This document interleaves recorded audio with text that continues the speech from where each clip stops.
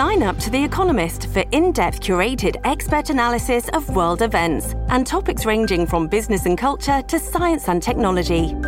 You'll get the weekly digital edition, online-only articles, curated newsletters on politics, the markets, science, culture and China, and full access to The Economist Podcast Plus. The Economist is independent journalism for independent thinking. Go to economist.com and get your first month free.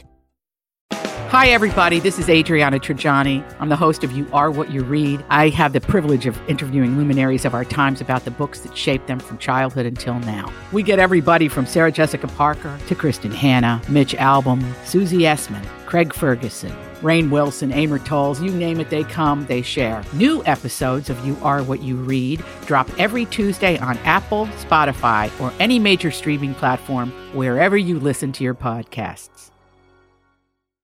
Turning to entertainment news. This is a My Talk Dirt Alert. Everything you need to know from the world of entertainment and pop culture. Heard at the top of every hour on My Talk 107.1. And what have you learned? Well, Taylor Swift was allegedly scheduled for a surprise performance at the Grammys on Sunday night. However, that is not going to happen. Taylor never really locked into the performance, but the Grammys was very hopeful that she would.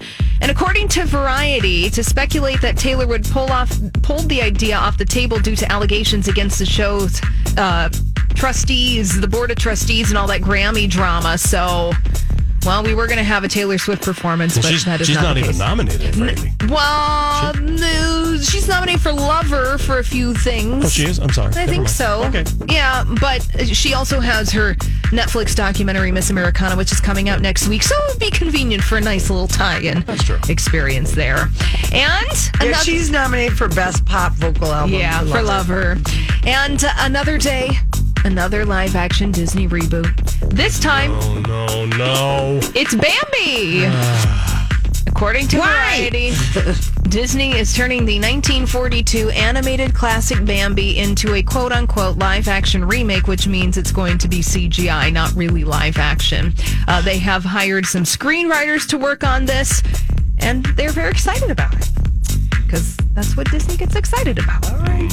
And many of Jim Carrey's movies have a sequel, including The Mask, but Jim Carrey was not involved in that sequel. However, Jim Carrey says he's willing to do the sequel, but it would be dependent on the filmmaker. So he's getting a little snobby about it. He said, depends on the filmmaker, really. I don't want to do it just to do it, but I would only do it if it was some crazy visionary filmmaker. This coming from the person who is co-starring in the Sonic the Hedgehog movie, which is out in theaters later next month. So not too snobbish there.